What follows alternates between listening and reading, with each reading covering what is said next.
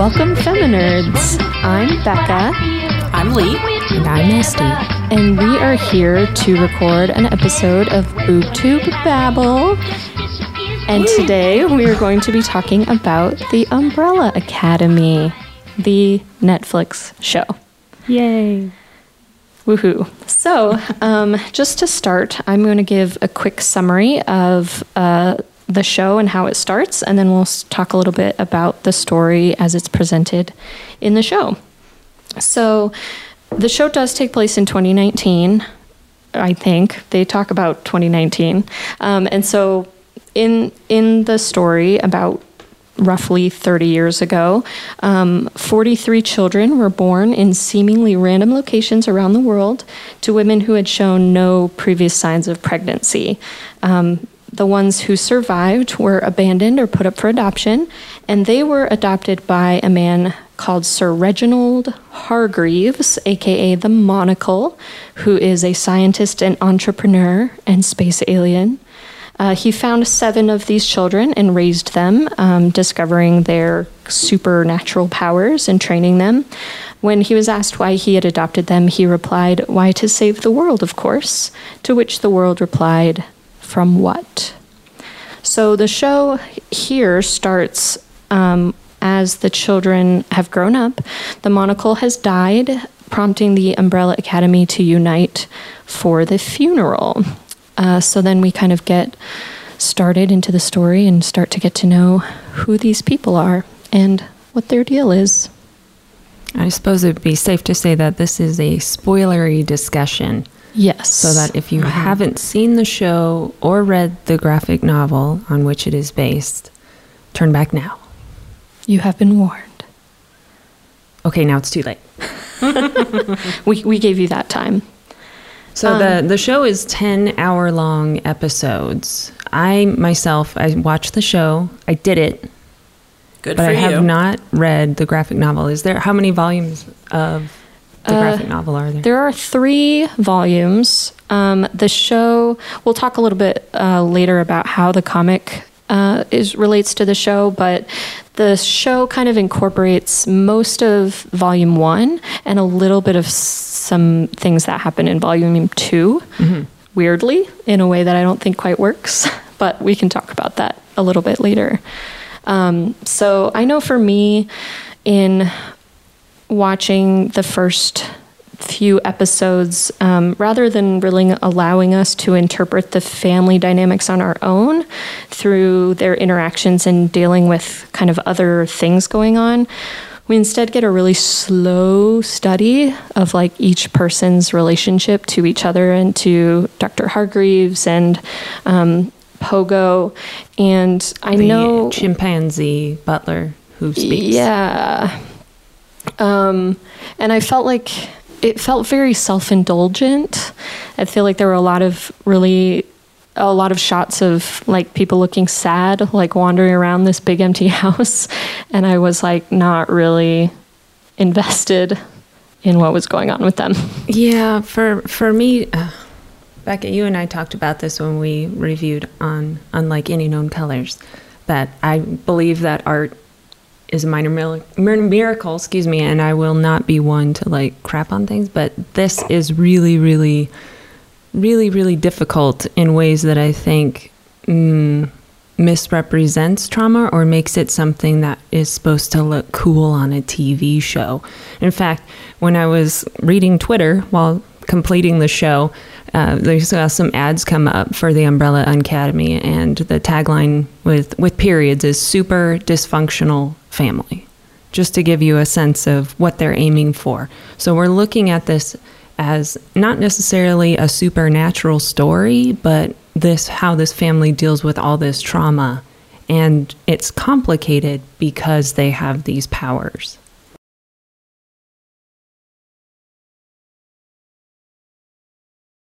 Right. I think for me, one of the difficulties in watching it was I wasn't really sure what the story was supposed to be. It was supposed to be about this family and their dysfunction and their trauma, but it felt very disjointed and like I said, very drawn out, and it never really kind of explored those themes in a satisfactory way, in my opinion. If it was supposed to be about how they dealt with that with their powers, it never really got to a place where we really kind of understood their powers or their own relationship with their powers outside of Vanya's story. If it was supposed to be a murder mystery, it wasn't. Well, because like one episode. Yeah, started with this, with Hargreaves dying, and then Luther thought that somebody killed him, and then that was that whole thing, but it didn't really get anywhere. And so it didn't really, for me, have a very cohesive theme. So it was very hard for me to get into it because I really wasn't sure how I was supposed to be relating to it and how I was supposed to be interpreting it. I found it kind of difficult to sympathize with the characters too. Like Vanya, I feel like was probably the most sympathetic Played character. By Ellen Page. Yes, love Ellen Page. Yeah, she's great. In that way, it kind of reminded me a little bit of like Watchmen, where, you're not necessarily supposed to like any of these characters.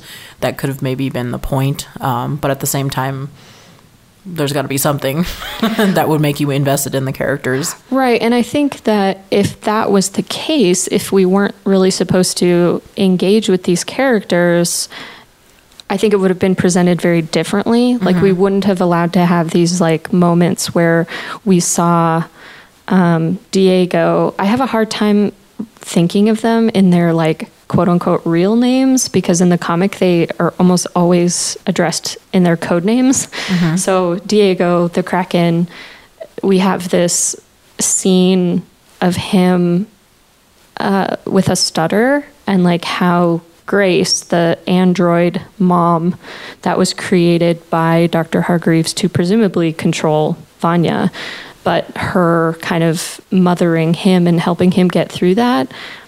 And then he murders her. And then in the next episode, his ex is also murdered. And I was like, how am I supposed to feel about this? Like, am I supposed to feel sad that like you are choosing to do this? And then also sad that this person that you presumably loved died, because you're kind of a jerk. And so I think if we weren't supposed to be invested in what they were doing, they would have approached those sort of things differently. And that's why I feel like I really had a really hard time trying to figure that out. Yeah. I think on many levels, the show aims at certain things and misses the mark. Mm. And as I said, I can't speak to the graphic novel. There's so many things that I saw represented in this show that I've seen in other places. So it was hard for me to want to invest any time in the graphic novel. It was like, if this is what the graphic novel is like. Now, let me backtrack that by saying I would gladly like give my left leg and only watch this show if it meant like there was no Hallmark Channel ever, right? Just because I wasn't crazy about this show doesn't mean like I'm not grateful it exists, that we can talk about it, because this is like 9 million times better than This Is Us, which I think was kind of going for the same type of idea.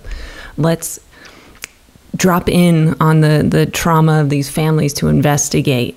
I mean, why don't they just talk to each other? Everybody lies to each other. The end of the show, it was like, well, maybe, we can solve the end of the world. How about stop being so awful to each other? How about stop lying? How about that? You don't need to time travel. You don't need to figure all that. So it felt kind of dirty.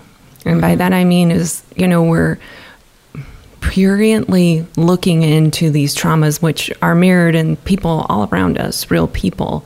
And, the soundtrack is bombastic and it's played for laughs. And it just felt kind of distasteful. It was trying really hard to be cool, and that costed its heart to me. That's a really good point, because I think the show focuses a lot on Vanya and her particular trauma, in that she was constantly told she was ordinary. She wasn't special. She wasn't like the other children, which we later learn in the show was specifically manipulated to think that. And so when she meets Leonard, who I'm going to call Leonard because I could never really think of him as Harold Jenkins, which that's what she always called him too. So right. I think that makes sense. You know, their relationship starts out, you know, quite sweet, you know, that he is manipulating her in a specific way, but he's also telling her the things that she's been needing to hear her whole life, that she is special, that she is unique, that she has this power that she can control.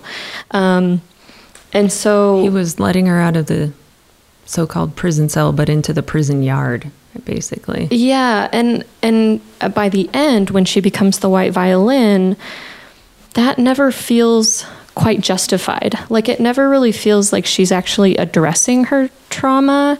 And of course, nobody addresses their trauma in a healthy way in this show. That's part of the point. She was just avenging it. Right, but it also never gets to the point where I'm like, you know, she kills Leonard. And I think that was supposed to feel satisfying. Again, I was just kind of like, yeah, he deserved it. He was a terrible person. But then I couldn't quite understand, after she destroyed the academy, why then she continued to go to the orchestra. Like, it didn't really feel like, it felt like the natural stopping point for her would to be like, this is the house I grew up in that caused all this trauma. I'm going to destroy it and destroy my relationship with this family. And that's it.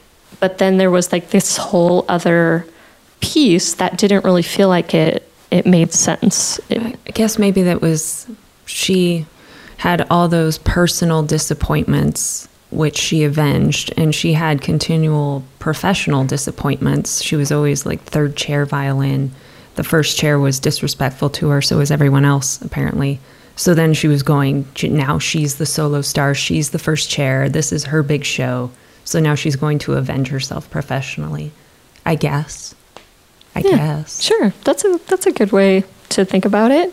But going back to that idea of these things that you've seen before, I felt the script was very cliched. There were in almost every episode, there were several times where someone said something, and in my head, I knew exactly what the response was going to be, and that's what it was. And so I didn't really feel like there was a lot that was unique about it. You know, I don't ever want to admit that I saw Suicide Squad, but I did. It was terrible. Yeah. But it had that same idea of when Hazel and Cha-Cha are fighting in the B&B at the end, and it's the Sunshine, Lollipops, and Rainbows song. I was like, this isn't unique. Like, this has been done many, many times before. It's not fun. And we'll talk about Hazel and Cha-Cha here in a bit, because I didn't quite enjoy that whole thing as well. But yeah, there wasn't really anything about it that stood out to me as special. The first note that I made was, it looks like punk Wes Anderson's X-Men Preacher Babies. It was so derivative of everything that I'd seen. And so, and Leigh and I were talking about that. Oh, you know, she's like, God, they took that from Legion. And I was like, I couldn't. And then she gave me the first volume to page through. It was like, this looks nothing like the television show, but it looks like Preacher. It looks like Suicide Squad. It looks like Watchmen. It even looks like, you know, some of the Zack Snyder films. It looks like a lot of different things, and none of it really resonated. So that's why they had such a great potential that maybe that's why I'm so angry, because I wanted to like it, and I think I would like it too. And I've liked all these other elements when they're in a different soup, but it just didn't work here. It really, really was so Royal Tenenbaums. It was there were so many parts of it that I'm like, oh my God, that's almost exactly the same plot except in a superhero version. So do you know anything about the directors or the writers? I didn't really look what they might have done before, or what their relationship was to the source material. So I was too angry. Me too. Yeah, so that might be something to explore too, to see what their influences were and what sort of things they've worked on before, because that might give, at least, it might not make us feel better, but it might give us some insight into what was going on. But going back to Hazel and Cha-Cha, I felt like that whole storyline, the fact that they had their own storyline, didn't really make any sense to me.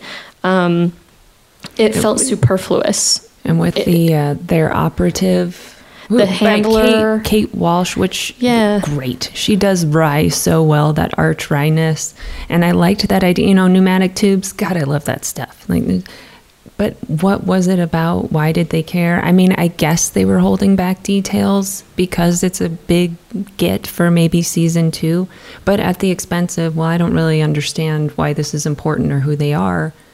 I wanted to it's Mary J. Blige and Cameron Britton. Right. Fantastic. Great actors. I mean, Mary J. Blige, Academy Award nominee. Cameron Britton was so good in Manhunter as the serial killer Ed Kemper. So great. And still flat. Yeah, Estee and I were talking about that. We felt, it very much felt like Preacher, the two angels from Preacher that... I don't watch that show. It's like Umbrella Academy, but much better. Yeah. So, sorry, rude, but that's true. It's that same kind of feel of like these two outer world characters coming to hunt down the main characters, and they have a briefcase, and they have a repartee. I mean, what did I say to Leigh? I said, "Oh, I liked this the first time I saw it when it was called Preacher." Right. So Monica just gave to me some information about the writer, the creator of this particular show, Jeremy Slater, known for Fantastic Four. Which one? The bad one. The 2015. Is there a good one? Not yet. The Exorcist. What, the TV show? Yes. The Lazarus Effect. Oh. Death Note. So not great. I now can see the aesthetic. I understand the aesthetic, but and they had a director for every 2 episodes. A director. So there's a lot of inconsistency. Yeah, there's no overarching vision. Except it's like the L Word, only as superheroes. Yeah, and I think too, when you read the comic, I'm getting ahead of myself a little bit here, but Hazel and Cha-Cha have a very strong presence. But what makes them so effective, in my opinion, is you don't know who they are. They are wearing their masks the whole time. So you never see their faces. They have a really kind of interesting dynamic, and then they die. And so they're like this really strong presence because they show up and they are trying to find number 5, and they kidnap Seance and kidnap Agnes, the waitress from the coffee shop, donut shop. And then they die, and it feels like, to give them this whole other storyline, it felt like they were making them fan favorites.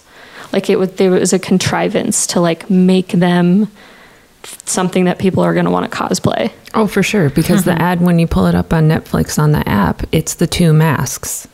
They're Hazel and Cha-Cha's 2 masks. So clearly they're going for that iconography. Yeah. And it just didn't really fit in with the greater story, whatever that was supposed to be. And that looked a lot of people didn't like it. They had some problems, but Zack Snyder's Sucker Punch.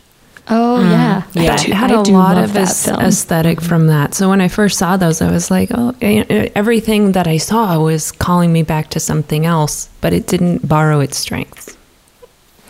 Yeah, I did want to bring up something that felt very uncomfortable to me. Usually I really appreciate diversity in casting.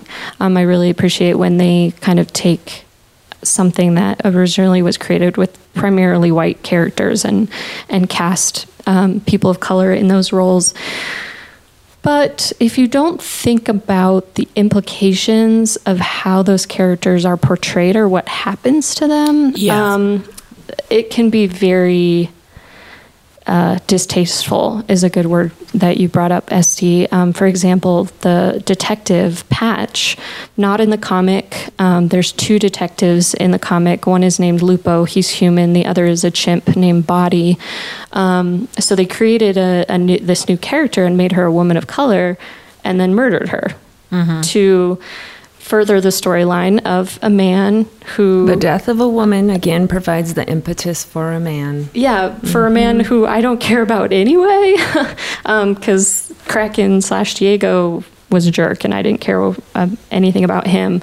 Allison, I thought that actress did a really great job, but it was very disturbing to see a white woman violently silence a black woman. And so for nobody to like think about that imagery, especially in today's climate with white feminism being so problematic, that was really hard to stomach. And then Cha-Cha, like Hazel got this whole like romantic storyline, which I mean, they all died in the end anyway, presumably, in this timeline. But Hazel had this whole romantic storyline, and Cha-Cha was kind of violently attacked many times. We thought she died. And then she came back only to, again, give a moment of redemption for Kraken, who decided to not kill her.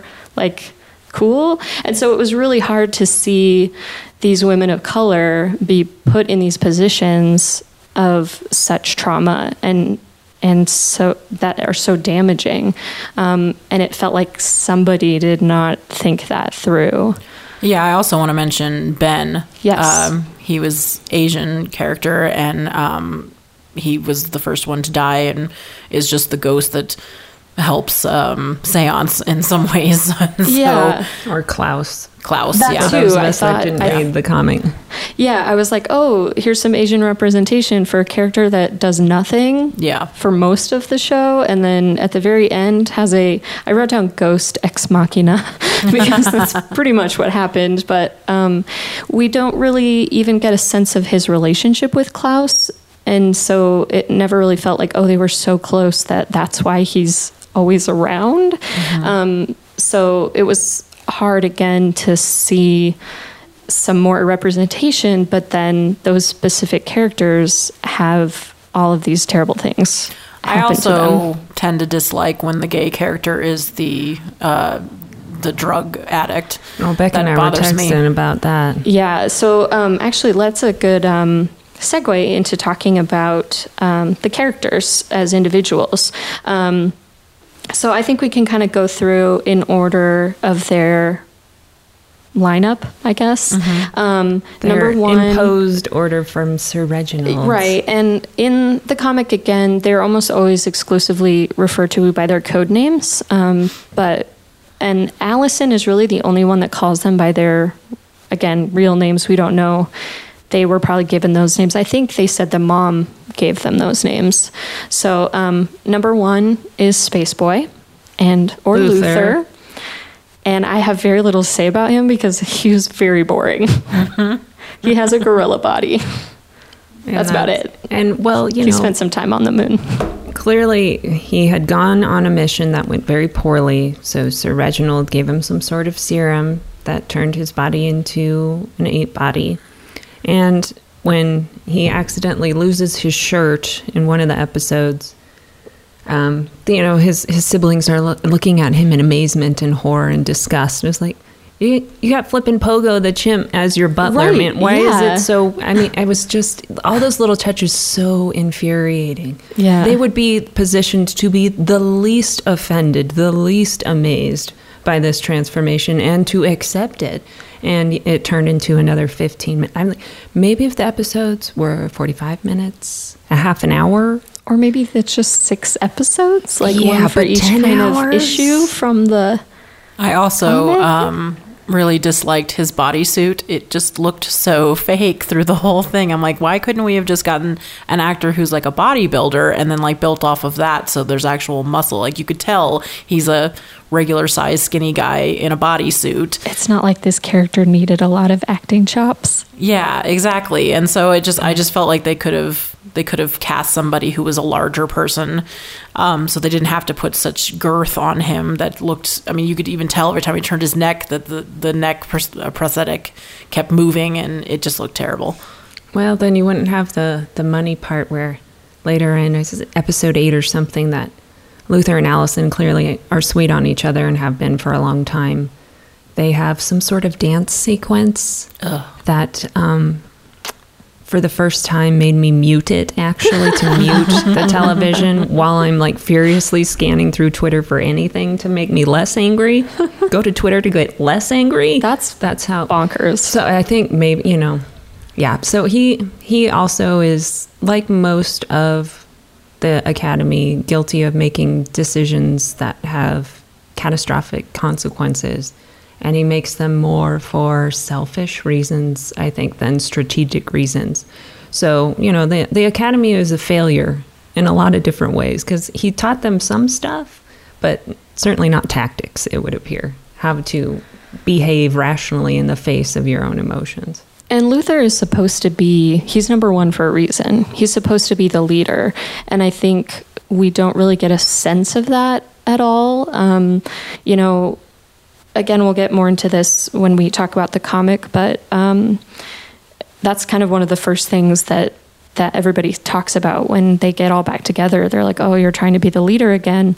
But I never saw that from him, and I never felt like he ever had a strong enough personality to be. And we had 10 hours. We had 10 hours for you to do like one little vignette, one flashback to show. Nothing. Yeah. And actually, going into number 2, who is the Kraken or Diego, I think one thing the show actually did do well is it showed us that Diego and Luther are actually a lot more alike than they would ever admit. Because Diego is so obsessed with the work, with like being a superhero. More a vigilante kind of superhero, whereas Luther's like a Superman kind of guy. Right. He wants to help people. He had this relationship with this detective. And so they both, I think, are supposed to feel very strongly about their roles and their responsibilities as people with powers. But for Luther, I just never felt like he cared.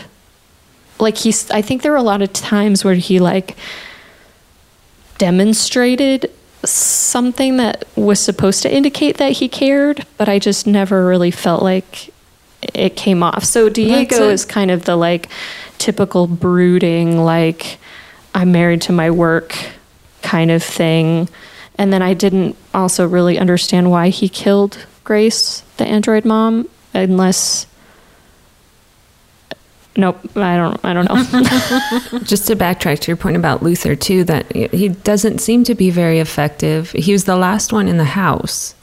Everyone else got out. Everyone else broke free somehow, but he couldn't do that. He seems the least effective out of all of those. And I never understood. Confession, I wasn't paying attention all of the time, but I did not understand why Diego felt like he had to boot down Mom. I think it was supposed to be that they thought that she either killed Dr. Hargreaves or allowed him to die, but there was like no justification to... I thought he was concealing something, his own guilt. That's the way it struck me. Yeah. But right, well, because then he did have the monocle, right? And so Luther thought that he had killed him, but then he didn't. I think they were afraid that her software was malfunctioning because that was before Pogo admitted that he was the one that messed with her software. Because she's supposed to be she was programmed to that was like episode 2. She was programmed to protect them and to heal them. So if she didn't protect the father or heal him, why? That was her main purpose. So she was supposed to be the caretaker and she didn't do that. So they thought her software had maybe deteriorated and that they couldn't trust her anymore. That actually brings up another really interesting point about this idea of their connection and their relationship, because I think, again, if we weren't supposed to have that connection to her, they wouldn't have called her Mom. Mm-hmm. I think that the fact that especially Diego had this really close relationship with her, and they all called her Mom and not by like just Grace, like she's just this android. Like, no, she was like their mother when they were growing up. And so then to kind of have this very casual booting down and like not wanting to get further into it doesn't really make a lot of sense for me. But so number 3 is the rumor, which I think is a great code name, but nobody ever calls her that. But who is that? Because that's not in the Allison. show. Okay. So the Allison is the one who her power is she can say, I heard a rumor, and then make somebody do whatever she says for the rest of that sentence. I think also she could be a really interesting character. I liked that actress, but we don't ever really get to see her as an individual. We kind of just see her like, oh, she used her power to become famous. She used her power to keep her relationship and to make her daughter behave, kind of a thing. Yeah, the flashbacks, she was recalling all the time she had used that, and it really was distasteful because she had not achieved her personal or professional success on its own merits. She did not have her relationship with her husband, estranged husband Patrick, on its own merits. She could not raise her child without abusing that child by using that weapon because she didn't know how to calm the child down. So it was, you have sympathy for these people up to a point, and then you see how she used that. And I was like, right, how you perpetuate the abuse that you yourself experienced. Right. Her relationship with Luther felt shallow. And a little icky too when you're raised as siblings. Yeah. And then also every time that she tried to connect to Vanya and try to convince her that she loved her and like wanted her back in the family, it never felt sincere. I was like, where is this coming from? Because now you've seen her after many years. Like, it never really felt like it was going to actually change anything. It felt always transactional. That Allison was going to get something out of it, either to be right or to make Vanya do something or not do something. Yeah. So she, of course, is the one who sort of saves Vanya at the end, or at least saves her brothers, I guess. But without killing Vanya. Without killing Vanya. And I just, I feel like all of these pieces are just never coalesced. And so I want kind of more out of these snippets, although this is going to contradict what I just said, because one of the things I really like about the comic is it really only gives you these little snippets, but we learn so much about their dynamic in the comic without having to spend all this time like making these like impassioned phone calls of like, oh, I just want you to be happy and I love you. Can't you come back? It just didn't feel right. I've never had a conversation like that in my life. I mean, my mom, bless her, loves Hallmark Channel. Watched a lot of those Christmas movies. It's the same thing. It seems like the best use of this kind of science fiction fantasy medium is to explore these relationships in a deeper and a new way or a different way. And this didn't do that. It just, one guy's still the drug addict, one guy's still the asshole, one, she's stuck up, and one person's the crazy one. It wasn't really anything different. And it felt like they were taking it really easy. Yeah, so let's talk about number 4, who is Seance. Klaus could be a really great character. And had my flashes, favorite character in the comic, drowning in cliches. Yes. Here's our queer character who's a total fuck up, who's always high and drunk to keep the demons at bay. It was so over the top and inconsistent.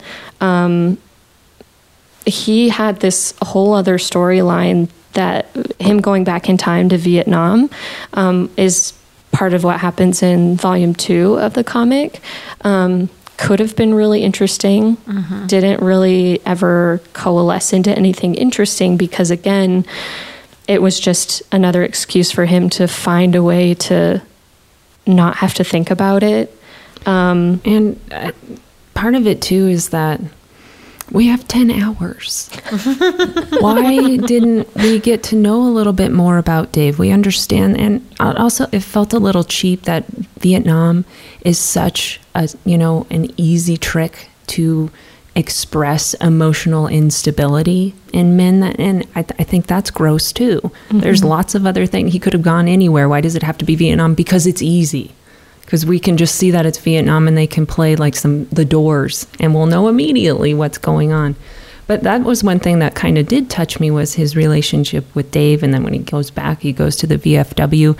And it's through that experience it seems for him to transition away from just, the self-negation through drugs and alcohol to actually wanting to do something different. So I had a lot of problems with Klaus, but he was one of the ones I felt had the most promise too, but he was drowned in those cliches. Yeah, I think he definitely has one of the more interesting powers for sure, that weren't really, again, consistent in this, because towards the end it was like there was this idea that he had to be sober in order to really use them, but then there were all those scenes of him like being haunted by those creepy ghost faces. And so I never really quite understood, like, well, if you're sober, does that happen all the time? Or like, when is Ben around? And there wasn't really any consistency in when Ben was around as a ghost. So just when it was convenient for the story. Right. So, I think Klaus is definitely one of the more interesting characters. And I wanted it to be a lot more grounded and a lot more nuanced than it was. He had the only line that actually made me laugh out loud in 10 hours. It's in the end when they're at the bowling alley and those agents come in and they're shooting it up and he says, maybe they're here for Kenny's birthday party. That was good. That was good. Yeah. And I think the actor, Robert Sheehan, I think his name, I had seen him in Misfits, which I only watched, I think, the first 2 seasons of. I wasn't crazy about that show, but he's a good actor. I just think this falls into that trope again of these kind of meaty characters where an actor's like, oh, I get to play a drug addict that's queer and like has all this, is, being haunted by ghosts, but then you don't really think about the implications of that and what that means for real people. I was disappointed too, because I've seen this actor. The first time I ever saw him was in a film series called the Red Riding Trilogy. It's based off a fiction series. It takes place in North England in the 60s and 70s and 80s. It's one of the most devastating things I've ever seen. It's about a ring of child murder that happens in the north of England, and he is somebody that survives that abuse, and he's one of the only characters that's present in 3 movies. And again, he plays somebody that's experienced significant trauma, is a queer person, and also has issues with drugs and alcohol. And he's just beautiful and devastating in that. So I was already ready to, I know he can do this. And then they saddled him with all this awful, weird Suicide Squad stuff. That was really disappointing. So I definitely recommend Red Riding Trilogy if you're a fan of Robert Sheehan. Thank you. So let's talk about number 5. I think the best character, at least the most interestingly portrayed character. And I also think the actor, whose name I don't know, so sorry. Aidan Gallagher. Thank you. Aidan Gallagher is fantastic. I think he does a really, really great job. So this character, he goes back in time, or he goes forward in time. He's trying to figure out his powers. Ends up in a place where the apocalypse has happened. He's basically the last man alive. Spends roughly 45 years wandering around, trying to figure out how to get back. And when he finally does, he comes back in the 13-year-old body that he had when he left. So he's playing a 58-year-old man in a 13-year-old's body, and I think he does a really great job. He's got this like sarcastic kind of humor. He's very bitter, very passionate about what he believes, and in trying to like stop this apocalypse. And everybody's just like, I can't take you seriously. Like, you look like a little kid. And best character, best storyline out of anyone. Yeah, and he has the best sequence, which is when he kills all those assassins in the donut shop. Like, I was hoping for a little bit more action in this presumably super powered story. And so I think there's just enough information about him and what he experienced to keep him interesting and to kind of keep his story moving forward without being too over the top or being too indulgent. My only issue with number 5 was that he continued to wear his academy suit. Oh, that's like my favorite thing about him. Well, but the thing is that these assassins are coming and looking for you, so you're walking around with a target basically and no other kid in this time period is dressed this way, so you're making yourself stand out and very obvious, and you spent so much time in that department store. Could you have not grabbed a t-shirt and a pair of jeans to help you conceal yourself a little bit more? That's very true. That is a very good point. It's a good look, though. So. It is, and it helped his character, and I did like it, but I just thought logically, especially somebody who's don't do that here. Yeah, I know, but somebody who's been an assassin through all these time periods and having to lay low and dress the part didn't think to do that. Right. Very true. Then we have number 6, Ben. We already talked about him a little bit and his presence, which didn't always make a whole lot of sense. Again, played by an Asian actor, but didn't really ever get to a good point of knowing anything about him or what his significance was. I don't really remember how he died. You don't know, and that's one thing that's actually kind of important is that there's this kind of cloud that hovers around this family over Ben died, but nobody talks about it, which I like in the comic, but he's not in the comic as a ghost. And so for him to be there as a ghost, but to not spend the time to talk about that was weird for me. Well, they only had 10 hours, did I mention? So you got to pick and choose. Yeah.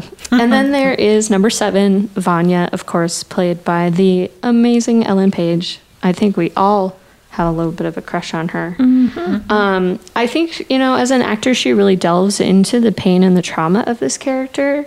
I do really like that her aesthetic is still very androgynous and masculine, even though she plays a character that dates a man. But again, I really don't think that her story has the right payoff. It never quite makes sense to me. And so then I don't really ever feel like I'm on board with the denouement. Yeah, which is that she is the most powerful of all of them, that the whole family was complicit in manipulating her, and she's been miserable her whole life. They're always pushing her to the side. And at the end, she kills everybody, and I couldn't be bothered about it. Yeah. And even the whole world, I was like, yeah, you know what? Just destroy that over. world. We kind of need it anyway. And nobody in there is really, really worth it. No. Not that we've met. But, yeah, I mean, you could... That idea about tropes, too. In the first couple episodes, I was like, okay, there's something else going on here. Clearly, she is that. So to see them being so abusive to her really started to bother me. It was like, I get it, they're awful to her, but for people to have to witness that, like abusing microphones, it's really a bad idea.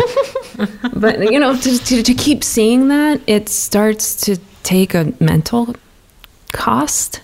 I don't want to see that. I get it. Can we not?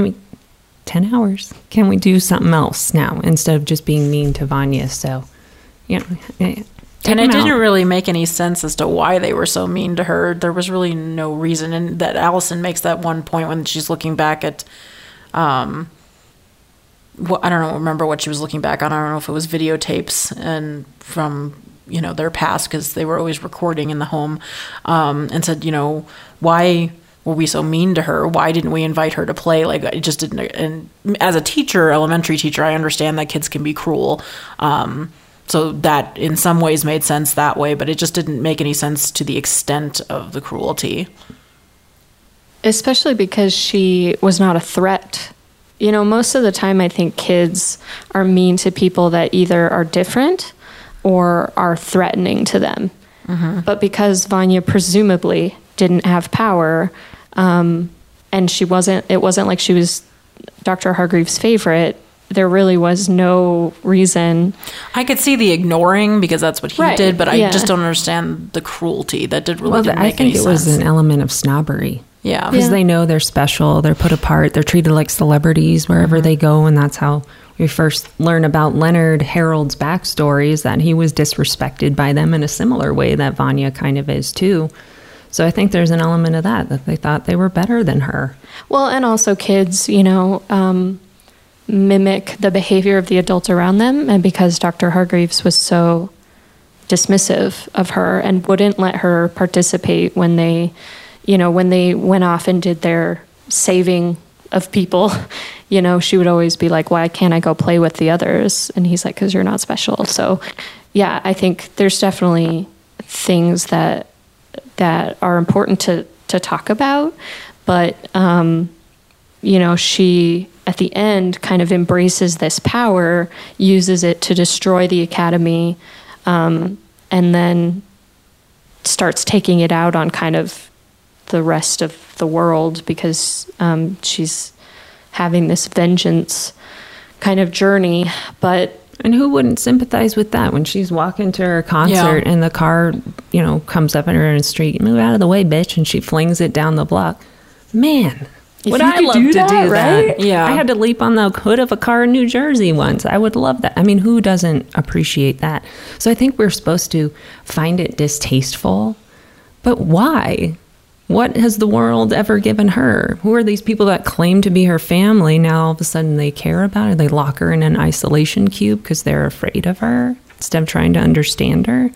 Yeah. I mean, and to the point that Hargreaves understood her latent power, and to save the world, he initiated this campaign of, abuse, thereby ensuring the end of the world.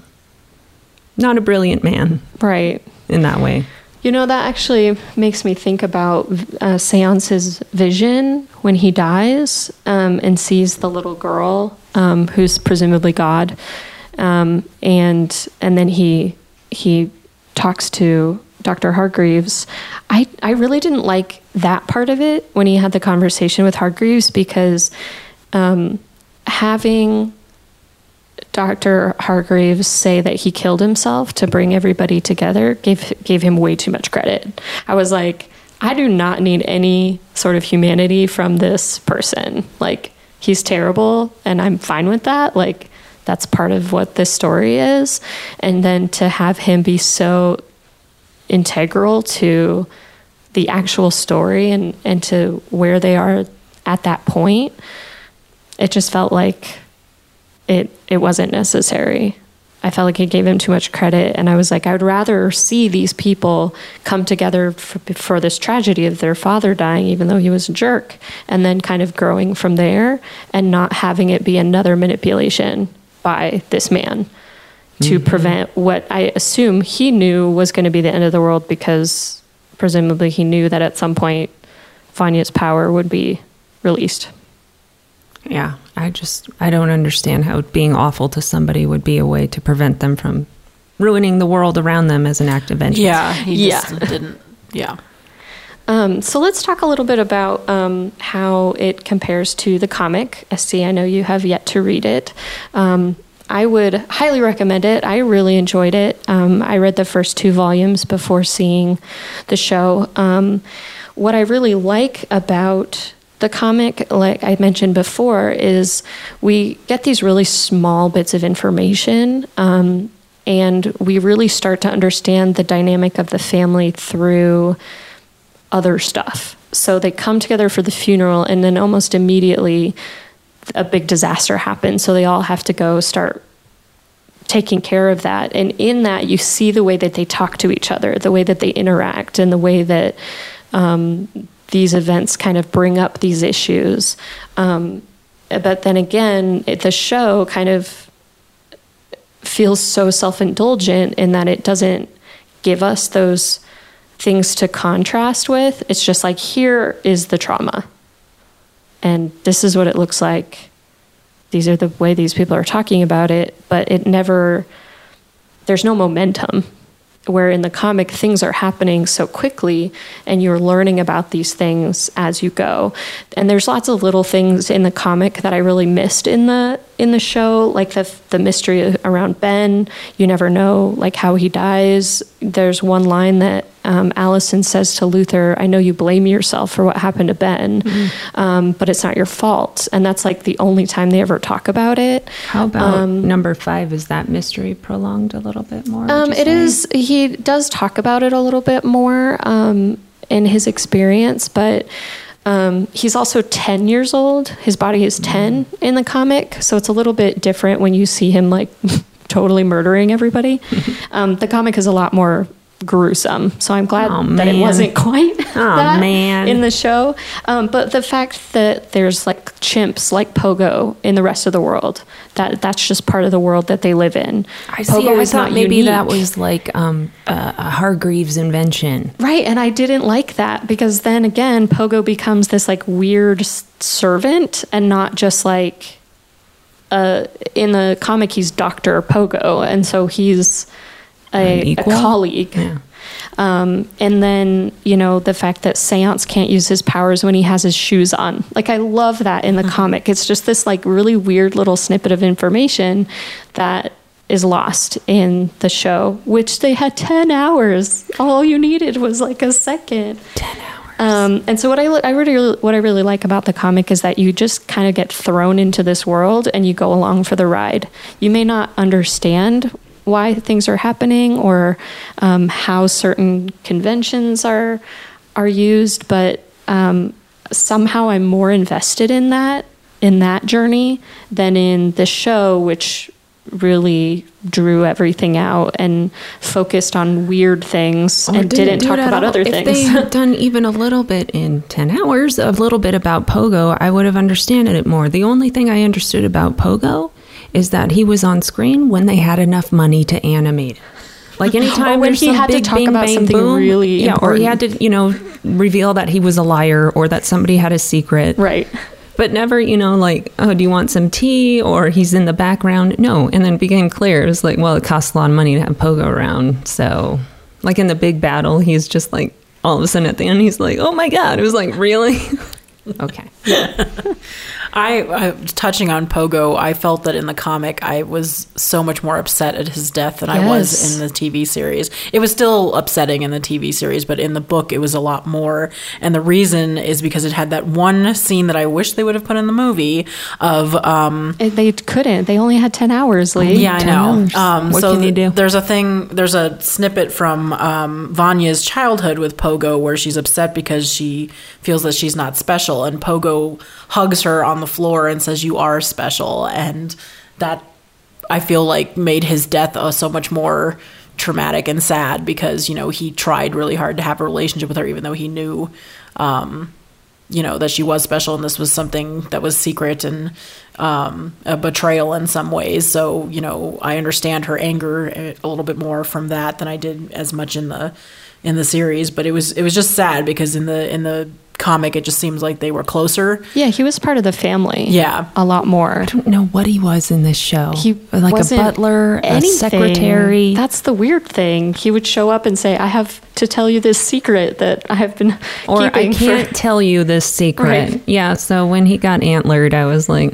"You're a liar, dude. Bye." I'm sorry. Yeah, where in the comic it was a little bit more sad because there wasn't much more of a relationship. He was kind of like the counterpart of Grace. Yeah. So he was the father figure that they didn't have. Yeah. And then again in the comic, like Vanya's journey, she gets recruited by this group of supervillains basically who have this orchestra that are bent on destroying the world. And so why couldn't we see that? I'm getting angry now. I'm gonna Hulk smash. Yeah, and then we get a lot more action sequences with 5. We don't get that whole thing with the commission and the handler, like the time commission, which I was also like, why are there so many white women with blonde hair in like 50s dresses? Like, why is that an aesthetic that is important right now in what's happening with the mom, Grace, and then with the handler? But again, I think that the whole Hazel Cha-Cha handler commission thing was superfluous. I don't think it was necessary in the show, because it's part of Five's backstory, but doesn't really have the same impact on the rest of the family as it does. Well, nothing anyone really seemed to do had any impact on the eventual outcome. Everything that they did ensured it would happen. And you could see that in hour 4 or hour 5. So it became, there was no tension. It was, what are they going to do now? But do I really feel like 5 is in danger? No, I don't. Not with that kid. He was great. They're not getting rid of him. Get rid of Pogo, though. He's too expensive. But the other stuff, no. So now I'm actively angry that whatever happened in this graphic novel didn't make it into the show. What was her boyfriend's name in the comic, or not in the series? Whose boyfriend? Vanya's boyfriend. Oh, I don't remember. Well, anyway, in the comic, he's not in the comic. No, when she joins this orchestra, well. Oh, that's Leonard. In the Thank show. you. His name is Leonard. Is that his name in the comic? He's not in the comic, is he? Right. He's not in the comic. That's what I was trying to mention, okay. is that he's not in the comic, and so that role goes to the maestro, who is the leader of this, evil orchestra, and they want to play a certain chord or something that's going to make the apocalypse happen. Yeah. And so they played the brown note instead. Yeah. If you want to know what the brown note is, read that. He's the Leonard character in some way. So he's the one that pushes her to become who she is and all of her, gifts and everything like that. And so she becomes the villain, so to speak, due to him prompting her. Yeah. And it seemed a little bit more fun and less traumatic because it seemed like it was more her choice. Well, they definitely force her to kind of become the white violin. They cook her up to all these things and, have these resonances and these frequencies that kind of create her power. And then as soon as she becomes the white violin, she immediately murders him. Yeah. And so I do kind of like that too, that she's like, well, you made me what I am and I'm going to murder you because I'm the leader now. I also didn't like Vanya's aesthetic as the white violin. I was like, she's all Marilyn Manson now, and like nobody noticed. Like she just shows up to her orchestra concert with those like weird eyes and very pale skin, and everybody's just like, okay. I guess the idea that no one really paid too much attention to her before, but but now she's first chair, and when she's like rounded shoulder, kind of meek, and then she's like all Linda Blair Exorcist eyes staring. I probably would notice. Yeah. So, and then I was also like, why is everybody still wearing their bowling shoes? Like at the very end, it felt like it was supposed to be important because every single person was, and then. That detail you keep in, but he couldn't grab jeans and a T-shirt at the department store he spent so much time at. Right. So is there anything else as far as the design or the special effects that you wanted to touch on before we wrap up? I need to talk about the soundtrack. Oh, yeah. That was probably the number one thing that absolutely infuriated me.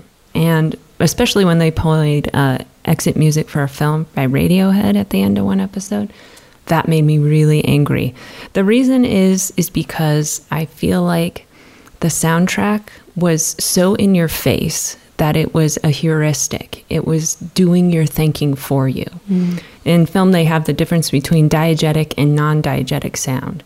So diegetic sound is, if you hear me like tapping on this, the sounds that people make while they're walking, they're speaking, they're moving, that's diegetic sound.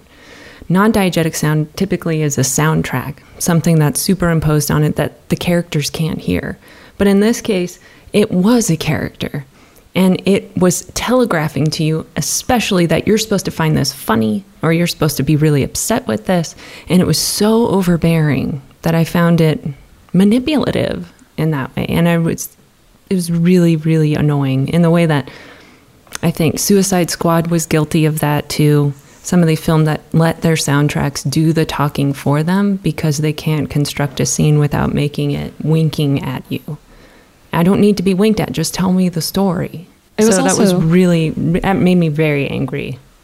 It was also forgettable. I mean, the only two songs I recall are Don't Stop Me Now because I love Queen. So I was just like, oh, it's a Queen song. I'll just be like singing along to it while Hazel and Cha-Cha are shooting up the department store.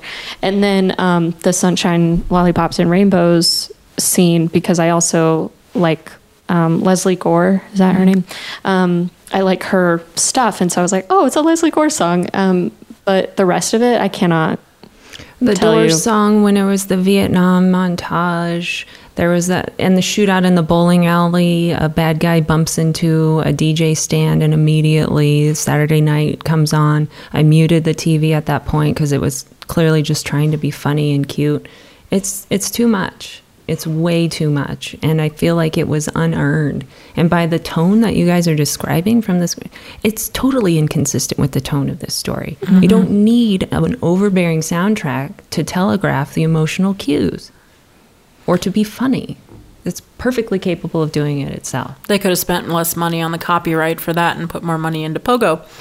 He could have sang a song. Or Luther's bodysuit. Something. But so that was really troubling to me. And the hypercolorization looked a lot like Preacher, some of those Legion. shows, and Legion, in a way that made me think it was not trying to be its own thing or to be true to what you've described the graphic novel is, and just make it look like other things are looking on TV right now. And that's really disappointing. Yeah, I really like the aesthetic of the comic. It feels very 90s. It was, I think the first one was released in early 2000s. So there's just a very unique style to the comic that I just don't think translated into the show. So yeah, I think in general, if I might have liked it more if I didn't have the expectation or the history of the comic, but I know, Estee, your reaction was you didn't like it particularly, and you didn't read the comic. But I also think that if I wasn't going to do this podcast, I would have stopped watching. I think after the second or third episode,